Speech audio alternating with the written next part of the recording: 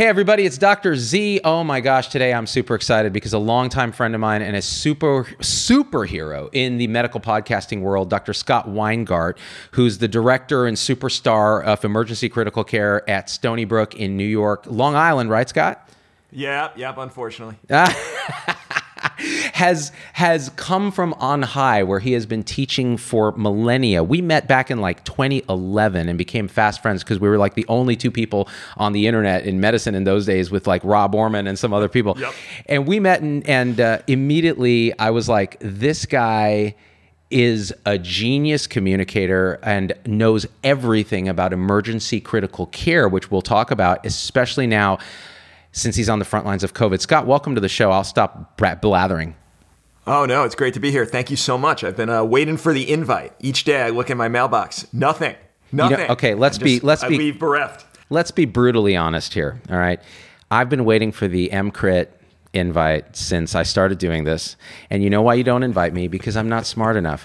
I'm not an emergency physician. I'm not a critical care physician. I'm just a lowly hospitalist, Scott, and you won't come down from on high to talk to me. But now's our chance. We finally get to connect. You know, it's interesting because what immediately made me think of you is when COVID was really blowing up and Cameron Kyle Siddell did his piece about, you know, does this look like high altitude pulmonary edema? What's going on? This is not a typical ventilator demanding situation. I thought, okay, I need to talk to Scott about this because this is confusing and intriguing to me. So start us off, like what's going on with that? Yeah, you know, you remember from your time in the hospitals that if you had a patient breathing 55 times a minute with a saturation of 60%, in general, we would stick a tube down those patients, right? There may be some intermittent playing around with a BiPAP machine, but in general, those patients got intubated, and we had built over years in medicine, every single person, they'd be trained as a pup to recognize that and understand, patient sick, stick tube in. And so we built in these reflexes. But COVID's different, man. COVID's a different world.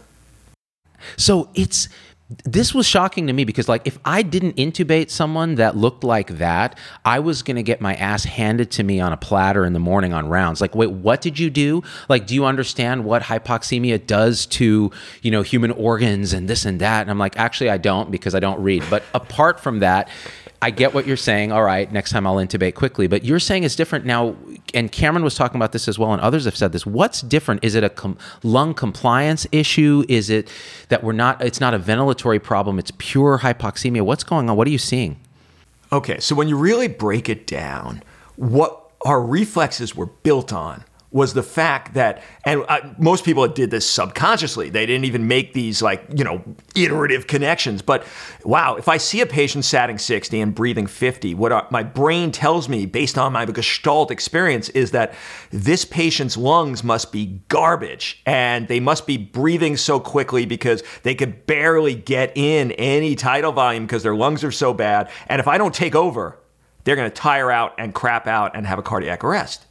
But COVID's different. Now, you mentioned the compliance, and now we could put fancy scientific, descriptions of all this, but what it comes down to is that even though their saturations, the measure of oxygen in their blood is so low, they could go on like that for days and stay at this really scary place, but they don't seem to tire out, which is radically different than other lung diseases.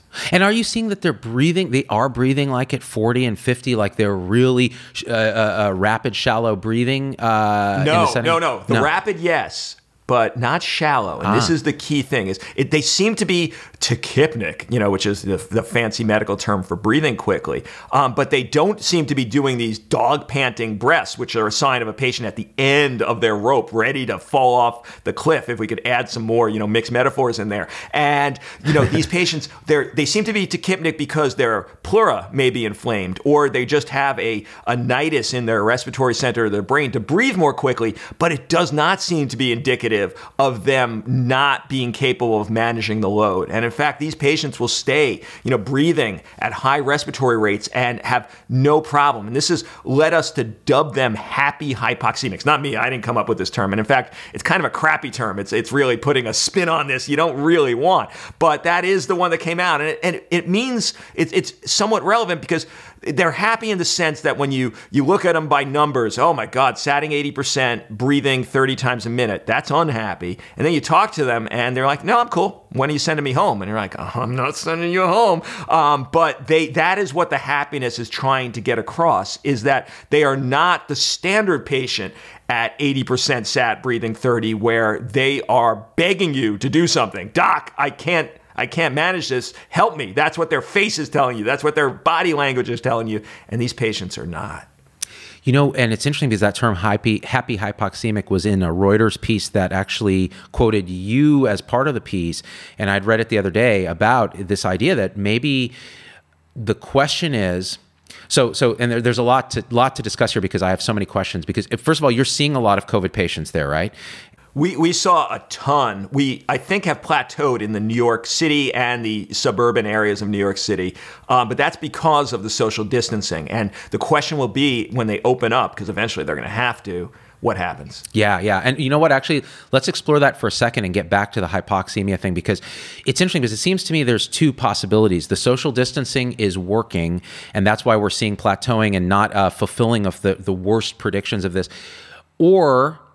and it's not an or, it's an and/or this the reproductive number of this virus is innately lower than we thought, or it's more susceptible to minor changes in social behavior, or it's less fatal than we thought, or. And so either we're seeing a case fatality or infection fatality rate that's less than we thought, or the social distancing working. I think it's a combination of both. And until we tease it out, we won't know the best way to start reintroducing, quote unquote, normal life. I could speak to a little bit of that from the New York experience. And, so I have my own experience. I speak to almost all of the hospital's ED critical care folks. We're all in like a little cadre, a little cabal. I prefer the term coven. Yes, myself. Yes, that is appropriate with our little cauldron in front of us. And then we also have a publication from the Northwell system, and they have so many hospitals that it might be a fairly good representation. And that was just published somewhere in the JAMA set of journals. And all of them say the same thing, which is the case fatality, the mortality of this disease is astronomical for the sick patients. Now, when you take it overall and you look at all comers, patients who don't even have symptoms, and it might be a lot less than the most scary numbers out there, but it's one of the worst things I've seen for patients who actually hit the hospital. So from that perspective, it is a high mortality, higher, I think, than we thought initially. Okay, so this is important. It's an important distinction. For the patients who come to the hospital who are sick, they are the sickest. It's a crazy, terrible thing. And this is something I've heard across the board and experienced. When they're sick, they're sick. And so the question is, let's then wrap it back into these sick patients. So you're seeing them... it seems to me like you might have to make a distinction, right? So you have an elderly, let's say it's an 80-year-old. Are they ever going to be a happy hypoxemic where they're breathing at 50 and able to tolerate it and still mentating, having clear thinking and that sort of thing? Or are you only seeing that phenomenon in younger patients? Now that you make me think about it, it's less common in the elderly, but it does happen. We do have, 80-year-olds who are chugging away with lower sats. But the weird thing is that this, at least in the New York City strain and New York in general strain of this disease, we've seen a lot of sick patients in the younger categories. In fact, most of the really sick patients I'm seeing are like 45, 55 years old. And that's petrifying, because we're in that age group. Yeah, exactly. That's right. Why. And you do not want to be treating yourself. That is always rough goes. And they the propaganda out there is, it's just knocking off old people. This is going to solve Social Security. Horrible things being bandied around. The boomer doomer. Yeah. Yeah, exactly. Mm-hmm. We're getting the revenge. No, at least in New York, that is not the case. We are seeing younger people getting super sick. Yeah. Are these younger people having comorbidities, diabetes, hypertension, even undiagnosed, or are they just well people? Well, cognitively what we do is we search for reasons they're not us. So we're looking, they're hypertensive. No. Some of them have something, but there's a bunch that have nothing. We have noticed ethnic lines, and I think this goes along with why Italy and Spain may be so hard hit, is there may be some form of genetic component that makes a worse presentation in certain subtypes. That seems to make a lot of sense. And one of the theories I've heard on this, there's quite a few, but one of the pieces of thinking is that certain ethnic subtypes, mine included, Middle Eastern. So I happen to have factor V Leiden and prothrombin 2021OA mutations, heterozygous for both. So I'm a high clotting risk. I've never had clotting, but the theory is with the hypercoagulable state, the hyperclotting state that this virus seems to predispose to, those people are at greater risk for microthrombi, other problems that then manifest as severe illness in the hospital. Is that anything that you have been able to see in your emergency medicine experience, or is it just a theory still? Clotting has been a huge portion of this disease, and these patients, we are prophylaxing all of them at a level we would not normally do for patients at the risk level. That would be denoted just by, basically if you come into the hospital, we're at least giving you prophylaxis against clotting. And as you get sicker, we up the stakes on that pretty significantly.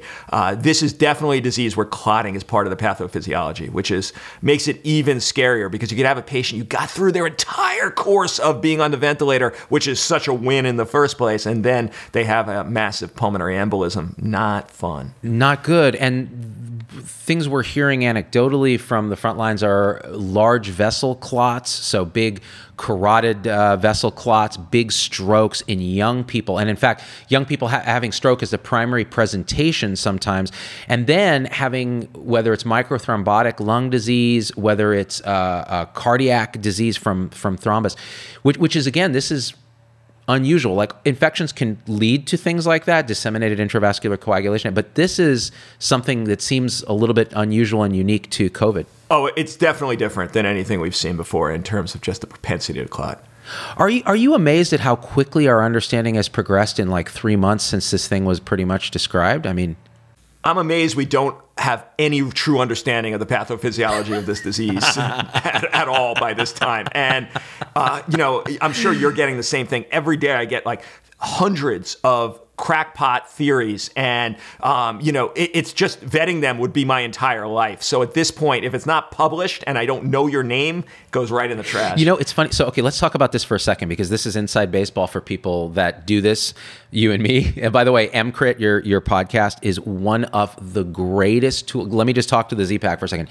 If you do not subscribe to MCRIT and you are in medicine or not in medicine, shame on you. It is the greatest thing ever. Scott has been a mentor to me. It was Scott, actually. I got to say this, Scott. I'm going to kiss your ass for a second because you deserve it. Oh, God. So I was losing my voice. I remember I'd come to Essentials of Emergency Medicine to come do a performance or something. And I'm like, Scott, man, my voice is just jacked. And he's like, dog, you need to do these vocal things, these warm-ups, these lessons, talk to an ENT, do something like that, and it'll change your life. And it did. And I actually was able to sing the kind of later parodies that we did because I listened to Scott Weingart about preserving and protecting, treating my voice like a tool. So thank you, Scott. So I trust you implicitly for everything. Now, speaking of that, you and I both get thousands of these crackpot, and sometimes it's from the crackpots themselves. Yeah. Like a chiropractor in like Laguna Beach is like, bro, if you take zinc and you smoke vitamin C, I'm telling you, I've seen 100% non-mortality in my patients that don't have COVID. And you're like, okay, listen.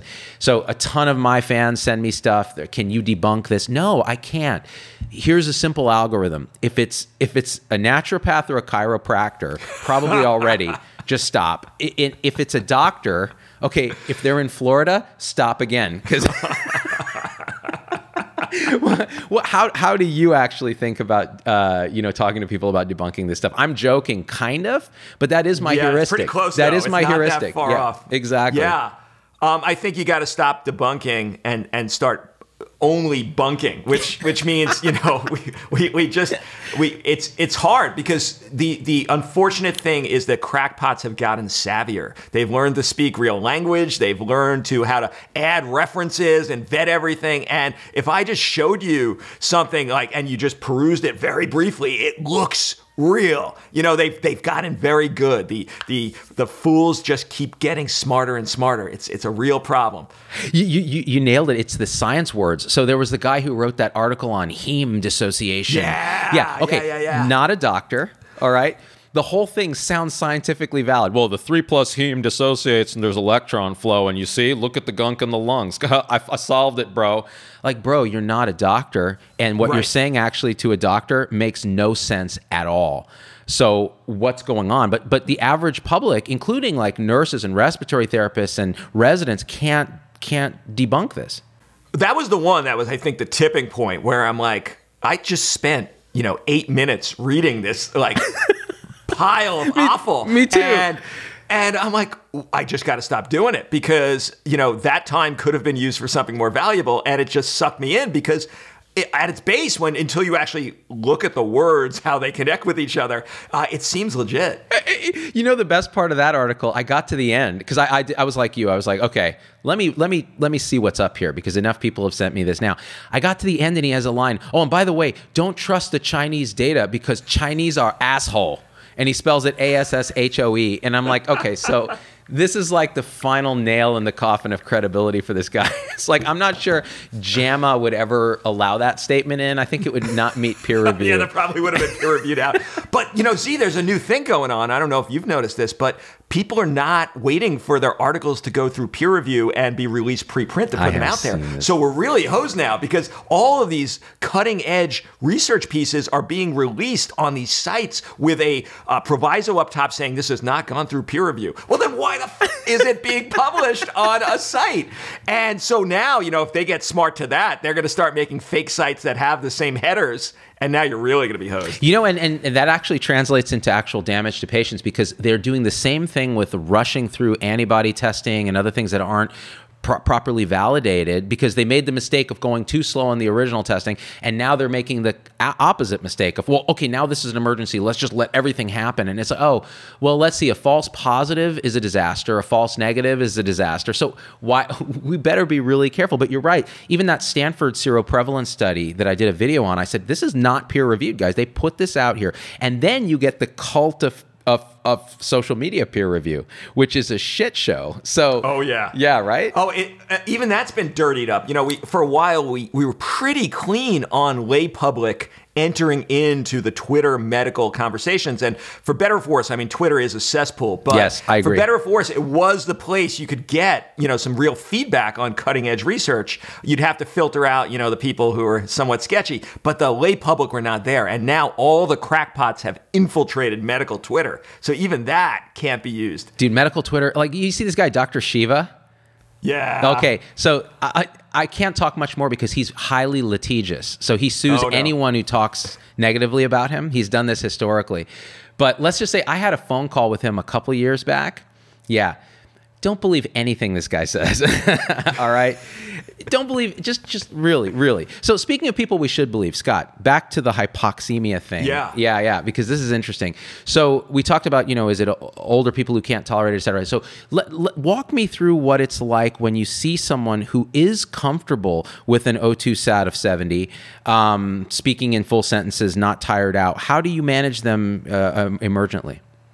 Okay. Well, if you'll allow me to pull back a little, I think it's super interesting to put two patients out there because the difference between them is striking once you start dealing with these patients. But until you've actually been in the midst of a high COVID prevalence ED, it's only going to be this very vague idea of how weird it is to have two very distinct patient presentations. So let's say in bed one, you get this patient, they come in, their SAT is 79% on the non-rebreather the paramedics have put them on, and they put them in the room, and they're breathing at 32 times a minute, and you go talk to the patient, and they are fully lucid, and they are totally capable of giving you a story, and you're like, well, that's weird, you should be, collapsing with a SAT like that, and you get their history, they tell you everything, and you realize, okay, well, maybe I don't have to intubate this patient right away. Let's try some stuff. And what we've been trying, if they're already on a non-rebreather mask, which provides about 60, 70% FiO2, is we could augment that further. We could stick a nasal cannula underneath, and that knocks the saturation of the FiO2, the provision of oxygen those devices provide, up to near 100%. And some of the patients, that's enough. So let's say we did that. This guy shoots up to 85. Okay, first major paradigm shift. we would never tolerate 85 in the past. Yeah. 85 is still bad. That's not enough. You got to intubate them or you got to do something more. Now 85, we call that money. That is good. We're happy with that. So we markedly degraded our goals for these patients' oxygen carrying capacity in their blood. So 85 is great. 80, I'll take it. I won't take it forever, but I'll take it for a while. So this guy 85, he's still talking to me. He's looking at his phone. He's sitting in there in bed. The other thing we'll try that's very different is we'll try moving their position from sitting up in bed to maybe flipping onto their belly. Something we did in patients on machines to help them breathe in the ICU. We do that all the time in really bad lung disease. We were never doing it on awake patients. For whatever reason in this disease, those shifts of position radically change what's going on with this patient. So go ahead. So you're proning awake, non-intubated patients, which is fascinating, right? Yeah, and very different than anything we've done. But when you think about it, it's just what they do at night in bed. It's nothing. It's nothing. You walk into the room and say, all right, time to flip. And, they do it on their own, which is very different. When the patient has a tube in, it's like a 7-person job. Yeah. And it's like scary. And it's like, oh my God, every move has to be calibrated. When it's an awake patient, it's like, all right, time to make the donuts. All right, flip to your left side, flip to your right side. It's easy. And it's had real results, at least on numbers. Patients they drop to 77. You say, okay, time to flip onto your belly again, and boom, they're back up to 90. And it's like a rotisserie chicken, right? Because if you stay on one side too long, you're going to get collapse of those alveoli, VQ mismatch, shunting. By flipping regularly, you're actually allowing parts of lung to intermittently open up and perfuse and ventilate, correct? Yeah, so it's funny. On the intubated patients before COVID, we would take them and we'd put them on their belly for like 16 hours because there was just a geographic distribution of badness. With COVID, things are happening, I think, on a smaller level. And so just flipping them one way and leaving them there forever doesn't seem to be as effective for us as moving them consistently, like you said, the rotisserie chicken, or my friend Dave calls this the pig roast because every so often you go out there to the barbecue and you just change the position of the pig, which is a horrible analogy for patients. We don't mean it that way. Please, if you're listening in your lay public, we're not equating patients to pigs. Let's just put that out there. Also, you just triggered every single vegan in my audience, which is one vegan. But the image is right. So that's what we do on this patient. And then we were told initially on patients like this that you could put them on a nasal cannula up until 6 liters and then you have to intubate them. And all across the country we were doing this. And the reason why was they were scared of aerosol generation to the staff. And it's understandable to be afraid. I mean, this is like the first disease aside from Ebola where on a large scale, you not only had to worry about your patient, you had to worry about the providers around you and yourself. So I understand where it came from, but I think it was wrong. And they ruled out the intermediary steps that we used to be able to do, things like non-invasive, putting a mask on the patient's face and giving them continuous positive airway pressure, or high-flow nasal cannula, which does the same thing. Now, there's been some recent studies saying it's safe. So we would certainly, before intubating this first patient we're talking about, try some other things. And we've gotten a bunch of patients through without having to intubate by using things like high-flow nasal cannula. It's just like a couple tubes in your nose that go with super rapid oxygen flow. How many liters per minute are those high flows? Sometimes up to 60 or 80. Wow. So it seems scary. It seems like a jet engine, but it's actually super comfortable because the gas is humidified and warmed. It feels great. It feels better than a mask around your face, which is really claustrophobic. Scott, okay, you and I both know that there's a lot of physicians out there struggling with furloughing their staff. They're not doing elective procedures. They're going out of business.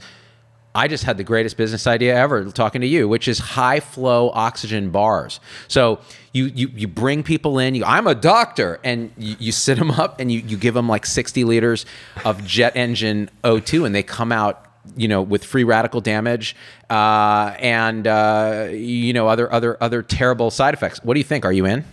Well, I'm just hearing in the back of my mind, Z, that you might be on rough times and you've taken the Vegas opportunity to come into people's rooms and give them a bag of IV fluids. And so are you okay, dude? Should we set up a Patreon donation schedule for you? I'm not saying that all my speaking engagements have been canceled, Scott, but all my speaking engagements have been canceled. No, so So yeah, no, and I remember I did a piece on medical management of COVID early on, and I was sort of repeating some of this early guidance, which was just go, if it looks like they need BiPAP, you should probably just be intubating because you don't want to aerosolize. And now we're changing that. How are you preventing aerosolization in those patients on high flow, non-invasive masks and things like that? Yeah, it's funny. So high flow scared me more than the CPAP or the BiPAP initially, because it just seems like you're putting the worst possible situation of blowing an enormous amount of gas at incredibly high rates into the nose, and it just spews out the mouth. All the studies that say it's safe all put a surgical mask over the patient. Oh. And seemingly, even though it seems scary, that's enough to stop all the aerosol particles. Those surgical masks just catch them all, and it's just reinvigorated to the patient to breathe their own crap. And so that's how that was made safe. And there's been a few studies. One was manufacturer supported, so obviously, grain of salt. But there's been some independent ones. Seems safe. The BiPAP, all the studies out there that said this is dangerous were all with standard non-invasive machines that have an open port to the environment. You remember from the hospital days, right? They would get air forced in, and there would be a hole, and it would just be spewing all around the world. What we realized early on, and I really intuited that this was why all the studies said it was unsafe, is that if you could filter their exhalation before it hits the environment, that's an entirely different situation. And then there is one trial that finally looked at that, and it seems very safe. The only lack of safety with non-invasive is if there's a circuit disconnect, right. If it accidentally got disconnected. But while it's on, remarkably safe, probably safer than the non-rebreather mask. Great to know. And relating to that then, because you mentioned you throw a surgical mask on them and it cuts down that aerosolization. What's your take on surgical mask versus N95 in the hospital setting? Okay, so this is just anecdotal. Yes. Impressions, because I don't have data to show this. Not peer reviewed. Is that what we're doing now? Are we going down released unpeer reviewed for the program of my colleagues.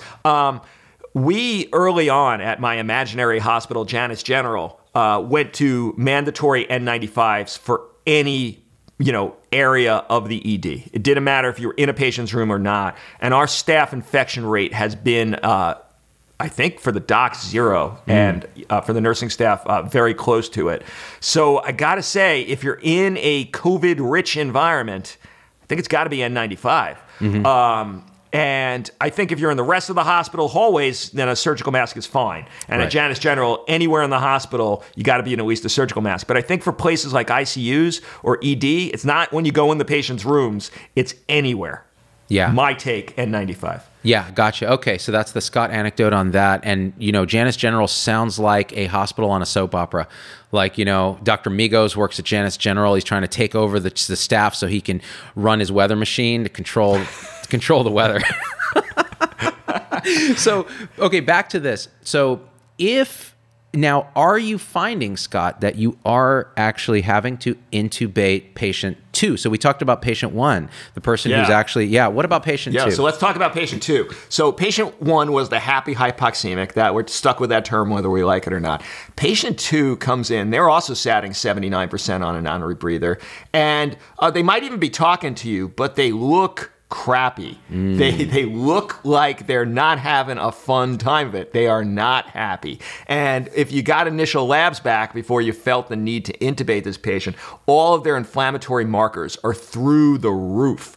And this is a patient in fulminant cytokine storm. Their body's own immune system is reacting in a bad way, more so even than the viremia, than the virus going on, is their body's reaction has been really upregulated. And these patients, if you don't intubate them now, are going to have a rapid decompensation very soon. And so we've taken these patients who are not happy hypoxemics, and we would intubate these patients relatively early. Right. And once you do, so with cytokine storm,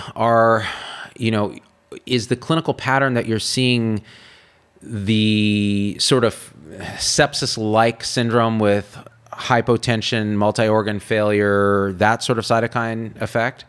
Yeah, but it's worse. Oh. This is like the worst septic patient you've ever seen. Oh, God. When the fulminant ones, the ones that happen, this happens early on, because most of these patients who go into cytokine storm, it's 5-6 days into their ICU course. But the ones that come in at time 0, are super sick, and they could go from talking to you at arrival to, unfortunately, in cardiac arrest after being on 4 pressors and insane vent settings, and you still had sats at 40%. You could not ventilate them, and then they code, and there's nothing you could do on those patients. There's nothing we have to offer at the time of cardiac arrest. And so these fulminant patients are really demoralizing, and a bunch of the ones I've seen have been young, and they do not do well. If they are that inflammatory, that bad off at arrival, that has been a fairly dismal picture. So you said a lot of these guys have been young. Do you think it's the young that are having the more aggressive cytokine storms because they have such an intact immune system? Yeah, I mean, this is all postulating out of my ass, but yeah, I agree with that sentiment. Favorite. It's like, why are the young, super young people, the kids doing okay? Well, okay, maybe they haven't developed all of these antibodies to hit the things, and old people, maybe the reason we're not seeing these fulminant old people is because their immune system has revved down. But I don't know, like this, I am not the kind of person you want to talk to. I am a frontline stick tubes and holes type of guy. Scott is the kind of guy who will wear a North Face sweater vest with spandex, right? Right after para-snorkeling in Belize, he'll come into the ER and just put tube in hole, and yet also is like the smartest, most thoughtful and compassionate person that I know. So all that being said, it's interesting because this actually brings me to a thing that I think we must discuss, and we can circle back to patient 2, but I think patient 2 is an example of this. You're seeing people in extremis in the emergency department. You're very good at saving lives. But then the question always becomes at what cost to their life quality? And in the setting of COVID, it's really shown a spotlight on this idea of why aren't we having these end-of-life conversations before a pandemic happens and we're dying on ventilators alone without our family? Is this something that you've acutely experienced? Because when I would work ER shifts, it would happen all the time. Why am I doing this to this person? They never had the conversation, and then it turns out they didn't want any of it. So what's your thinking on this? Yeah, well, this is a big part of what I do from an educational perspective, teaching the residents, and from a MCRIT education project is, our motto is maximally aggressive care, which puts people in mind of those rock climbers and, apes that like to stick lines in people. But that's not what it means. It's maximally aggressive curative care, but it's also maximally aggressive palliative care. And that's the key. That's what makes that okay. Otherwise, you hear that and you're like, meat dick. You don't. And so we really try to get across that the idea is to do everything as well as possible for the patient, but you have to decide your course as whether curative care or palliative care is the way this patient wants to go, or the way we think as healthcare providers things should go. And I think that's what I want to put a pin in and talk to you about in a sec, Z, because that's the big change that COVID actually enacted in many places. But just in general, even before this, we were ultra aggressive about having end-of-life discussions with our patients. And we would have, stage 4 cancer patients whose oncologists had never had the conversation about end-of-life goals because they were in a different mindset. They were just trying to do everything to cure the cancer. And I understand that. I want my oncologist to cure my cancer. If I don't want to go down that road, but if it happened, yeah. But I also would love some conversation, whether it be by that actual person, or maybe they could have some staff to do it so that they don't have to have a mixed mindset. But a lot of times it's not done, and they'd come to the emergency department and we'd have a 95-year-old patient who had no activities of daily living, and no one had ever asked, do you want to be intubated or not? So we've aggressively tried to make that different at my place. But things are different in COVID. Things are like nothing we've ever seen before because we've never been in a circumstance where there's no ICU beds and no ventilators available in hospitals. That's a new one. And it's led to a sea change, a paradigm shift in the United States way of dealing with palliative care at many places. Yeah, and we've done some shows on this, and I talked to Wes Ely. Do you know Wes? Yeah, just by name, but yeah. Yeah, great guy, and he talks about that as well, and also like keep maintaining our dignity and our mind coherence in ICU settings when people are, over sedated and not, going through the A to F bundle and that sort of thing. So this thing to me is so crucial because there's so many opportunities out of this tragedy. It's a disaster, right? A total clusterfuck on every level, but we have some bright spots. One is that we may emerge a new way to pay physicians for what they do, which is not fee for service, because they're going out of business now, and you see how vulnerable that is. We ought to be paying people, doctors, to do the right thing for patients, keep them well, keep them out of hospitals, that sort of thing. But the second thing is having conversations with those that we love, picking a decision maker and saying, this is what I want out of my care in my life, right?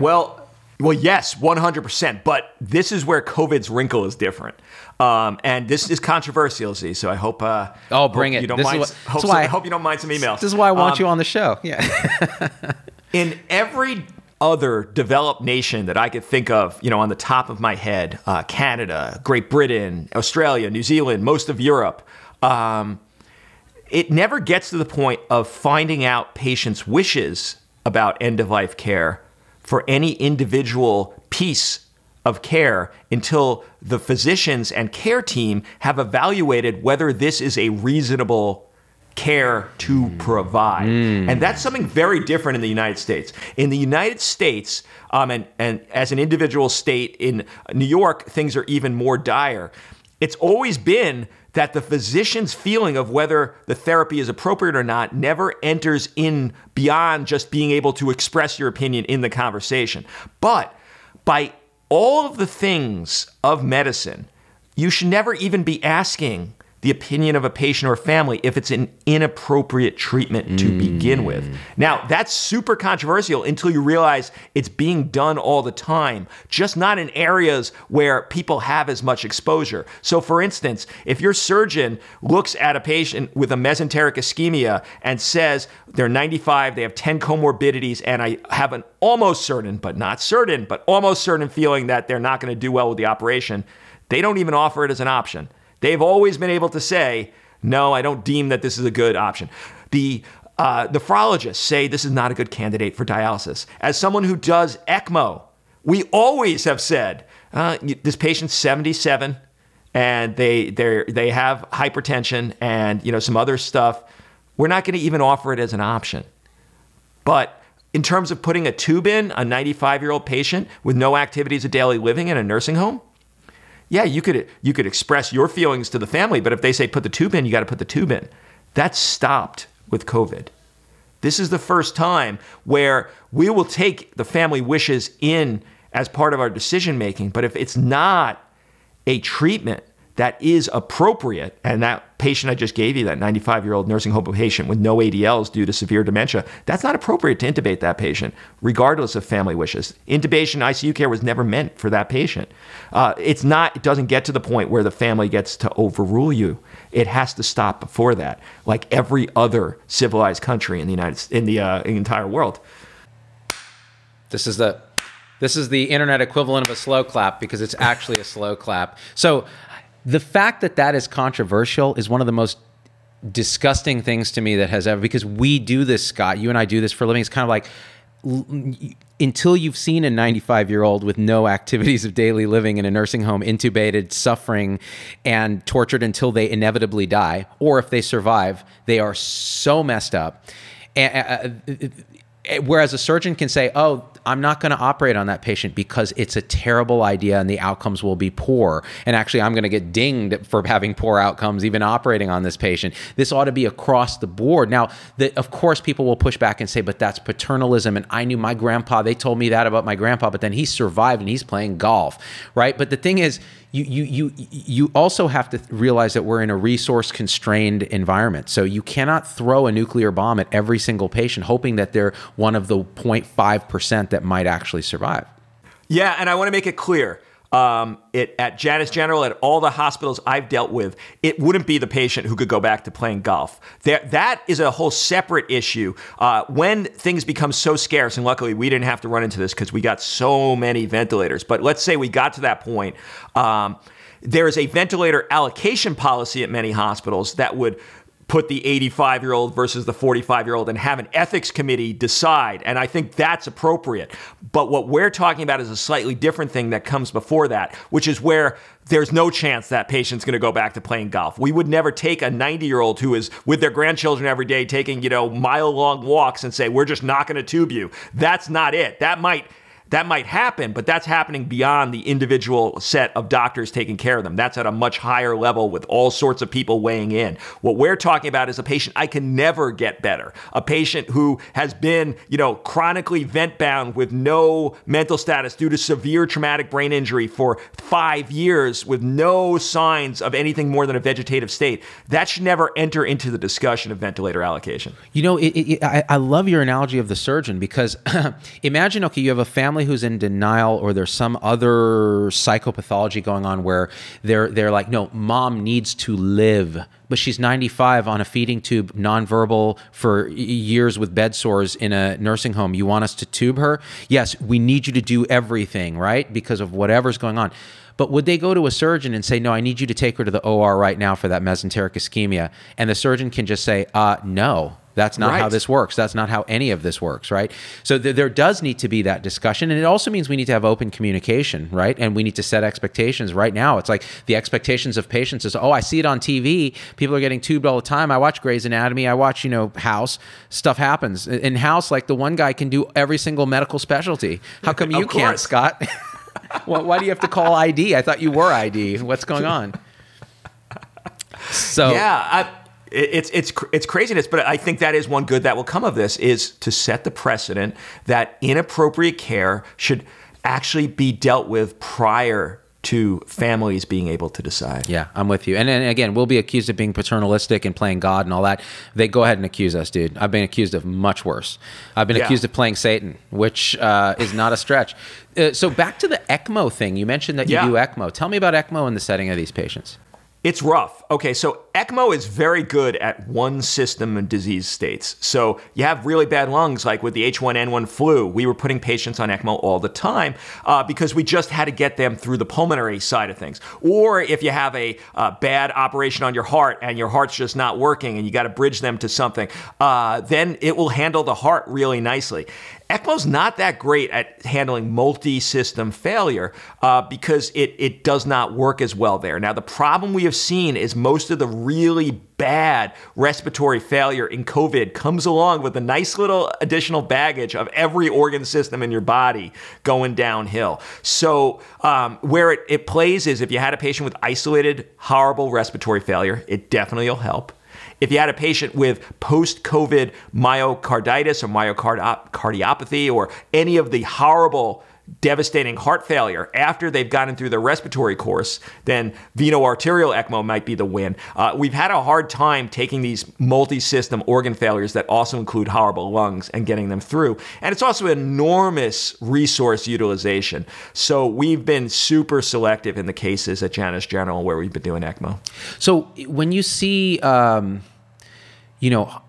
dozens of elderly patients in Italy proned on ventilators in these units in the earlier days of this, what was going through your head? Do you think that those people were inappropriately ventilated? Because you hear all this anecdotal reports now of high mortalities in patients who are sick enough to be ventilated. How do you see that now through the lens of your own experience?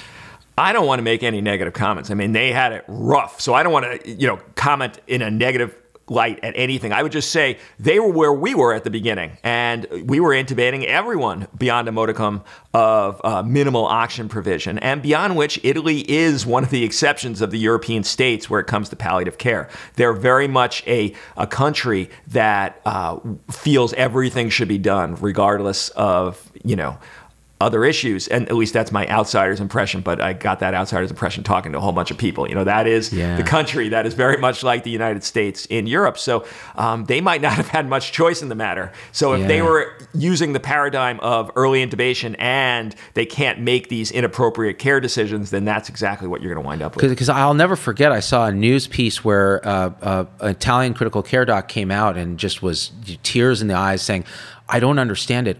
All these patients on the ventilators are dying. They're all dying.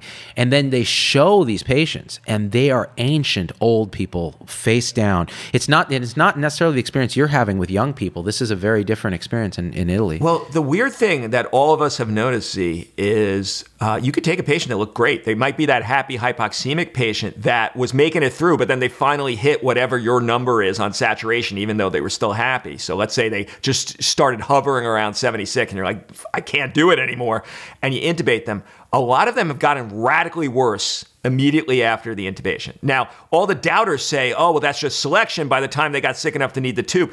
I don't know, man. I think I'm seeing something as a signal that my other buddies are seeing as well, which is the tube and mechanical ventilator itself may actually start this cycle of bad inflammation and multisystem failure. That something's going on. And you are not alone. That's what a lot of people are speculating. And again, like you said, let's be very careful and tease out the selection bias. So if you're sick enough to need a tube, you're probably decompensating on an arc that would correlate. It's kind of like the people who say, oh, you know what? My kid got autistic right after the vaccines. It was the vaccines.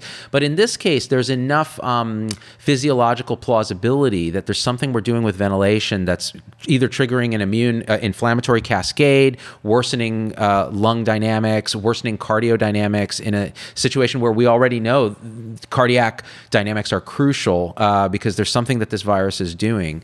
Yeah. The reason we could say it is because they seem to stay one system when they're not intubated. It's just their lungs. And then all of a sudden, once we intubate, their kidneys are failing and they need to be on vasopressors. And so, we're seeing something.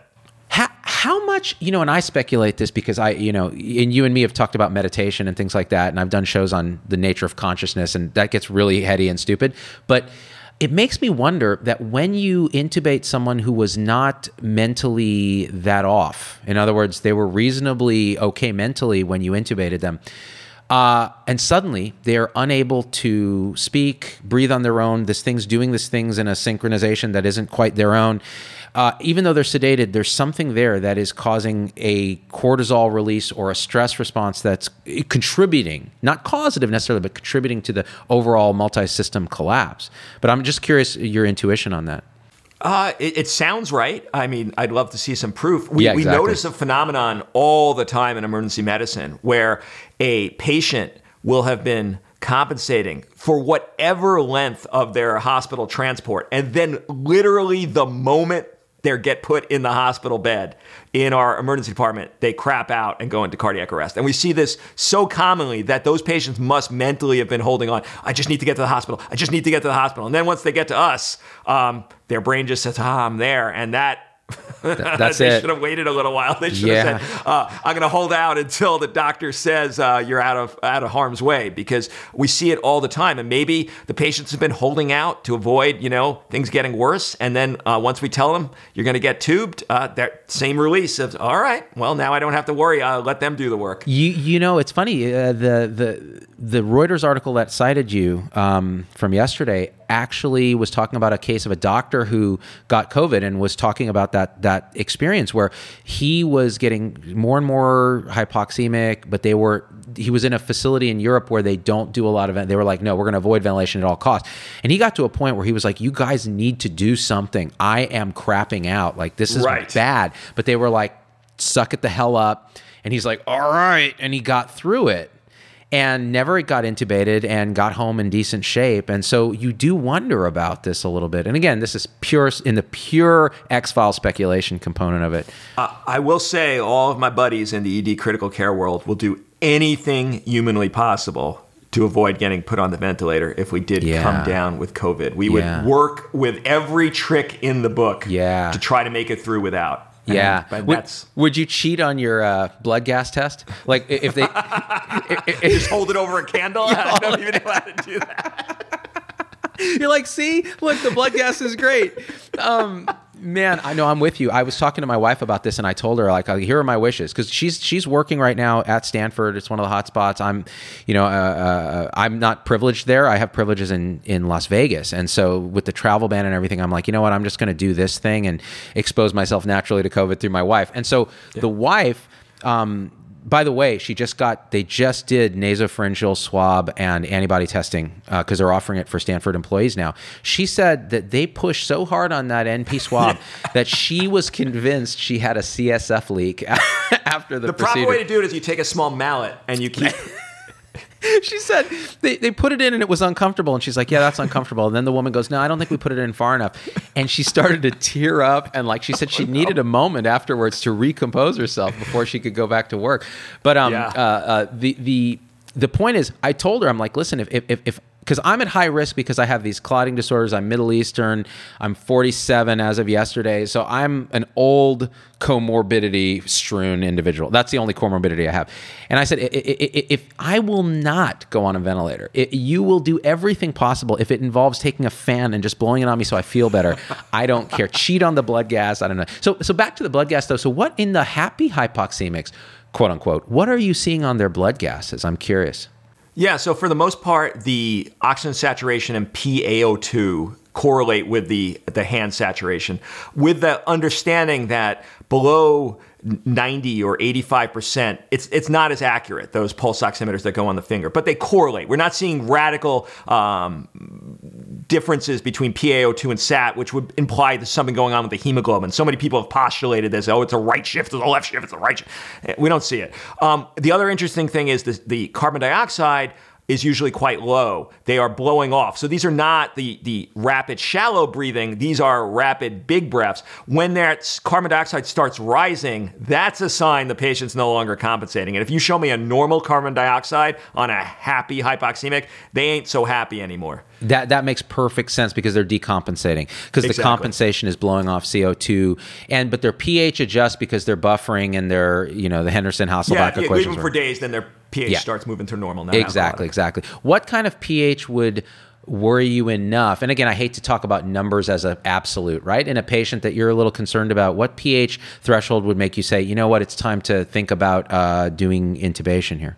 Well, the pH is a less helpful measure because it blends in both respiratory and metabolic. So if you had a patient with a low CO2 and their pH is low, then that makes me think there's an inflammatory component. And we send lactates on all these patients, but if you haven't at that point, send it. And if you see a lactate through the roof, it might be the cue that there's some other inflammatory stuff going on, because they all seem to come in packs. Their ferritin, their D-dimer, their lactate. In these inflammatory patients, they all are super high, like higher than anything you've seen. And that's a mark that this is not the happy hypoxemic, even if at this moment they look relatively well. Yeah. So, as we're approaching an hour here, you're there doing this stuff on the front lines. You're a smart person who works on this, and it's your life's calling. And I've heard you talk about this with a kind of passion that you rarely hear physicians talk about their trade. It's really interesting because most of us are kind of cynical and we're like, it's just a bunch of old people. Scott Weingart is like, we have a calling, we have a mission, this is what we do. And it's like you said, it's maximal care, and whether it's palliative or whether it's urgent. What's your sort of overall formulation of this thing in terms of advice to the public as we're talking about, Georgia's opening up and this is happening? And I'll tell you, I'll just give you my piece because it's tough. I go on a roller coaster ride myself. There are days when they just made us wear masks on a trail system in the Bay. And I'm like, okay, now we've lost our minds officially. But then you look at the New York experience and you're like, hey, you know what? Masks everywhere sounds like a good idea because it's a dense population with a high RO, So what's your thinking? Give us some wisdom. You're not going to like this answer, see? I like it already. Okay. I think the public may have a misunderstanding of what we're attempting to do by social distancing. And I don't know if I should dissuade them from it because it probably leaves them to some solace. But social distancing is not about them not getting COVID. We kind of need them to get COVID, unfortunately. Social distancing is just keeping the case rate per day at a level that hospitals can manage, and therefore lowering mortality by us not being overwhelmed. But if no one gets COVID, this ain't ever ending unless the vaccine was to be developed. And I think the 12 to 18 months is wildly optimistic. They're smoking hot, yeah. Yeah, so unfortunately, the public needs to get COVID. They just need to get it at a rate that we can manage. Okay, so first of all, this is why you are my brother from another mother, because I said exactly that on a rant a couple weeks ago. I said, you guys got to understand what an area under the curve is. You flatten the curve. It doesn't change the overall number of people who get infected. Now, some people are saying, well, no, but we'll come up with a cure before that, man, or a vaccine. Not in 18 months is wildly optimistic. I had Paul Offit on the show. The guy makes vaccines for a living, and he doesn't think that that's a doable thing. So we need people to understand that we have to do social distancing to make sure our hospitals don't get overwhelmed. But at the same time, this is not the cure for the thing. So people who, this is what I hate. This is one of my pet peeves. People who get so high and mighty about that. They're like, you know what? How dare you go to the grocery store without gloves? It's like, are you smoking crack? Like, take a breath. If we just do enough social distancing that our hospitals are okay, that's what we need to, that's the target. We're not trying to bring transmission to zero, because that's not, first of all, it's not going to happen. But second of all, it's not what we want. So thank you for pointing that out. Yeah, when you see that joker who's going around, with no mask on, and you want to condone them, condemn them rather, you should be condoning them. They're taking it upon themselves to potentially be the people that keep the curve going to get rid of this virus. Now, you don't want them exposing others, but someone's got to get it. And And you just hope it's somebody who's not going to die. And this is true. So the next time I'm going to go into the supermarket here in the Bay Area, no mask, complete commando, and I'm going to be coughing into my thing so that people know I'm not going to make them sick. And I'm just going to sing "We Are the Champions" because I am taking a hit for the team. The problem is I'm going to die like a dog in a prone position on BiPAP. No. See, that's the thing. See, I'm going to aspirate. I'm not planning to get intubated.